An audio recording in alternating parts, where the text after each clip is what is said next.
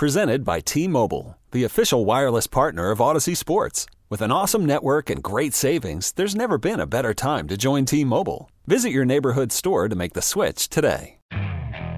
Okay, picture this. It's Friday afternoon when a thought hits you. I can spend another weekend doing the same old whatever, or I can hop into my all-new Hyundai Santa Fe and hit the road. With available H-Track all-wheel drive and 3-row seating, my whole family can head deep into the wild.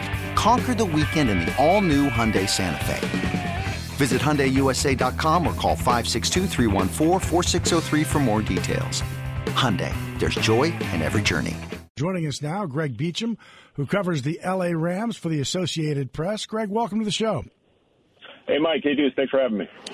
So, we've been talking, I guess, give us the latest as you can on whatever San Francisco's health situation is. Most recent reports we've had is that they could be down a little bit in the secondary, which could be a big key to this game, obviously. I mean, given the Rams' passing offense and the fact that the Niners need every available body just to slow down Cooper Kupp and those guys. We won't know for sure until we get to the game. Kyle Shanahan, again, was asked who his starting quarterback would be. He, again, declined to say whether it'll be Jimmy G or Trey Lance, the rookie. Either way, I think the Niners have a game plan and a way of playing the Rams that makes the individual injuries and matchups a little irrelevant because it comes down to something that's clearly bigger than players here and there because the Rams got all the talent in the world, but they just cannot beat those Niners. Not even – and the time of possession in the most recent games is so wacky lopsided for San Francisco. I mean, you can't win if you don't have the football. And so it's just – you're right. San Fran seems to have – the equation when they play the Rams. It's one of those things where you know your friend and you know him and you know what he's going to do and you still can't do something about it. Kyle Shanahan and Sean McVay coached on the Washington coaching staff for 4 years together. Kyle was basically Sean's boss. They became head coaches 4 weeks apart in 2017. Sean did pretty well at the start when the Niners were still getting their roster together. And in the last 3 years, it's been one of those things like when you play poker with your buddies and you end up head-to-head against one of your buddies and he wins 5 or 6 hands in a row. Like, oh, it's fun and it's all good times, but, man, it's not that much fun after a while and you start wondering, what's going to happen here. Sean has been very abrupt and short about it this week, which is not his way at all. He's a guy who generally will never use 5 words when 20 words will do. And he has been asked every which way about why he can't beat Kyle over the last 3 years, and all he says is we have to play better 3 hours on the game day. We have to execute better. We have to run things better. He gives us cliches that he knows are cliches, but he just doesn't want to get into it in any depth because you can tell it frustrates him, the fact that he cannot figure out how to get over on his buddy Kyle. When you look at the Rams roster, we were looking at some of the guys that are available. It looks like a pretty healthy team, and then I got to ask you about Cam Akers and his ability to be able to come back from that Achilles injury that fast. How big of an impact do you think he will have? Deuce, can you believe he's coming back from a torn Achilles that he tore in late July? No, I cannot. Deuce said the same exact thing about an hour ago. Could not believe it. I cannot believe it. It's unbelievable. It defies description. It helps to be 21, I suppose, but still, it's something that only the greatest athletes in the world have been able to do, and all the work in the world, you have to get some luck, and you have to be a quick healer like that.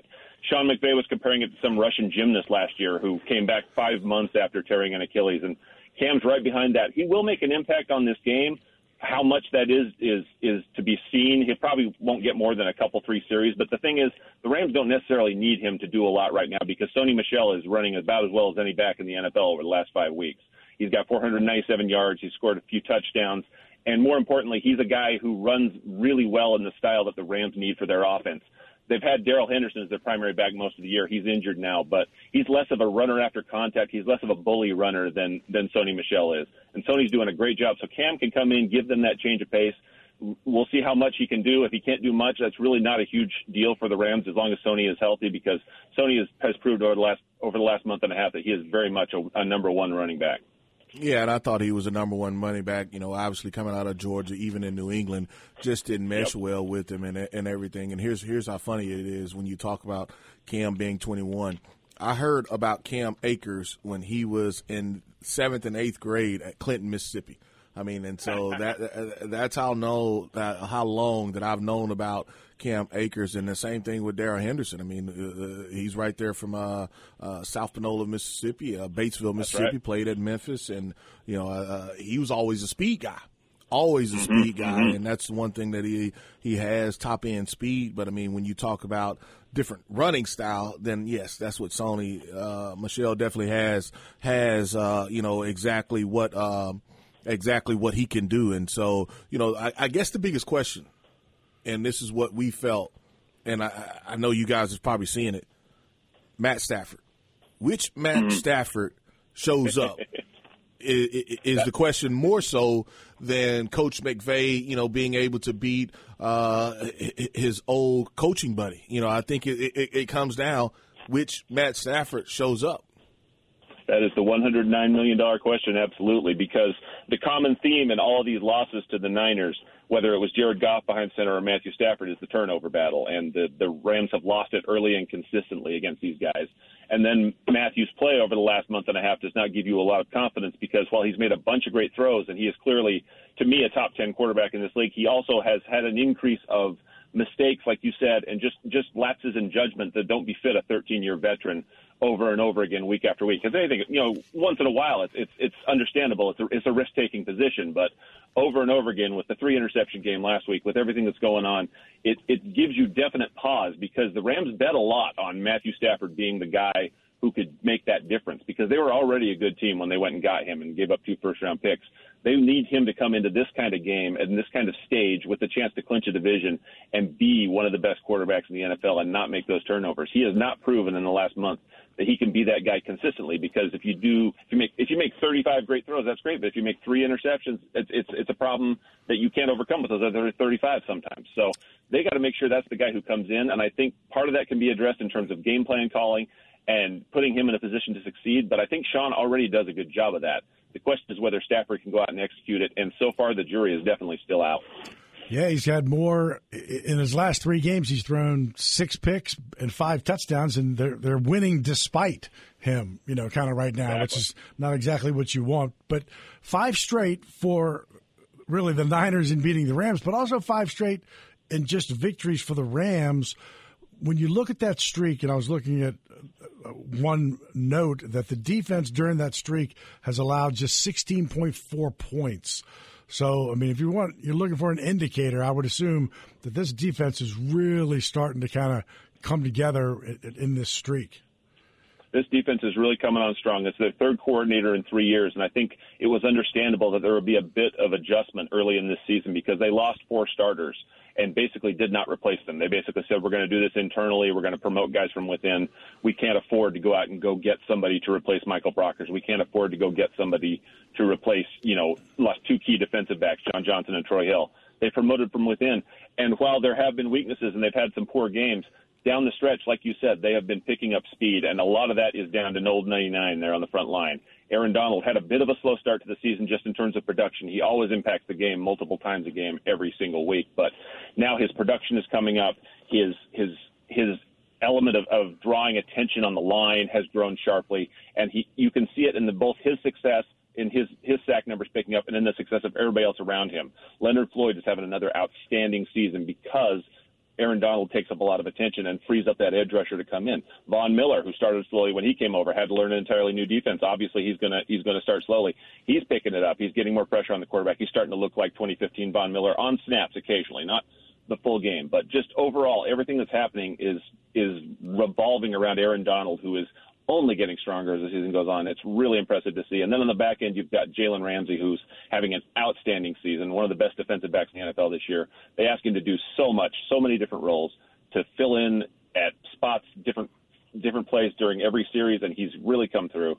So their stars are the ones who are stepping up, and this defense is really picking up speed downhill. But now they're hitting the 49ers, who always seem to have one better idea than they do. I've not been to a game with LA fans, and I know they catch a lot of grief.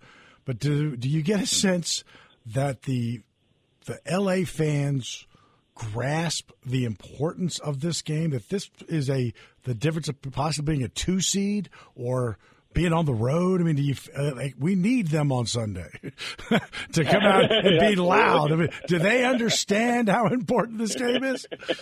The Rams draw a good crowd. I mean, you can see visiting fans in the crowd for the Rams, more so for the Chargers. But the fact is, people love to go on vacation to L.A. They love to take a trip to Vegas. They love to take a trip to New Orleans. I mean, visiting fans pick a city that they love to go to in the warm weather, and they buy a ticket on the secondary market and they go. Having said that, the Rams have had very strong home crowds this year. They always had good crowds at the Coliseum, but that's a hard one to do because it's 90,000 seats and it's open air, and it's just not the same. This stadium is much more of an atmosphere, much more of a stadium atmosphere, and the Rams have really been drawing well this year, and they do have a passionate fan base here. It's obviously going to take time to build. You know, this thing is generational. It takes time to build up that attention and that care that fans have to have, but. Boy, they've had some good crowds this year. It's been really impressive, and I hope they can keep it up. But the trouble is the Niners always draw well down here constantly. I mean, it's a 5-hour drive from the Bay, and you know, if you can get a ticket, you can get in. I think it'll be a good bipartisan crowd. The Rams will have fans, and it'll feel like a Rams home field advantage. I'm almost certain. But having said that, you know, we'll see. I'll believe when I see it. Well, it's an important one for us too. Good luck. We appreciate the time. It's been a heck of a year for Stafford. We try to unjinx people. So we talked a lot about Matt Stafford's pick 6 situation, where he's leading the NFL and he's 4 away from the overall record of 31. So we feel if we talk about it, we'll unjinx him. So he'll go out and have a great game because love to see it. That record would have an asterisk anyway because it's a 17-game season. So. All right. Greg, we appreciate it. Good luck on Sunday. And we hope that we're talking to you next week because we're coming to play the Rams. I'd love that. Thanks, Mike. Thanks, Deuce. Appreciate you. All right. Thank you, Greg. Covers the Rams for the Associated Press. I haven't really thought about that. San Francisco, everybody driving down there, pretty easy. We'll see. So, yeah, nothing. Got to take a break. Got about 30 minutes left. Got Ron Hunter coming up. Tulane men's basketball coach. Fans and the pros. Mike Hoss, Deuce McAllister. WWLAMFM.com and the Odyssey app.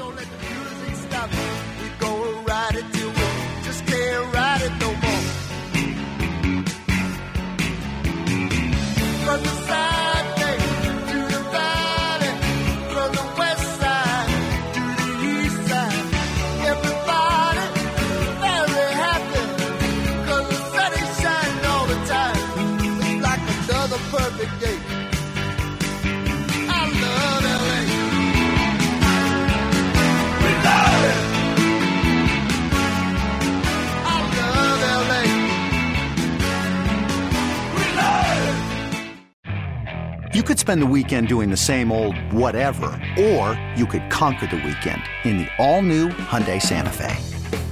Visit HyundaiUSA.com for more details. Hyundai, there's joy in every journey.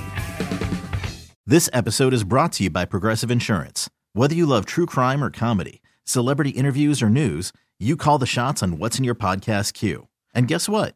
Now you can call them on your auto insurance too with the Name Your Price tool from Progressive. It works just the way it sounds. You tell Progressive how much you want to pay for car insurance, and they'll show you coverage options that fit your budget. Get your quote today at Progressive.com to join the over 28 million drivers who trust Progressive. Progressive Casualty Insurance Company and Affiliates. Price and coverage match limited by state law.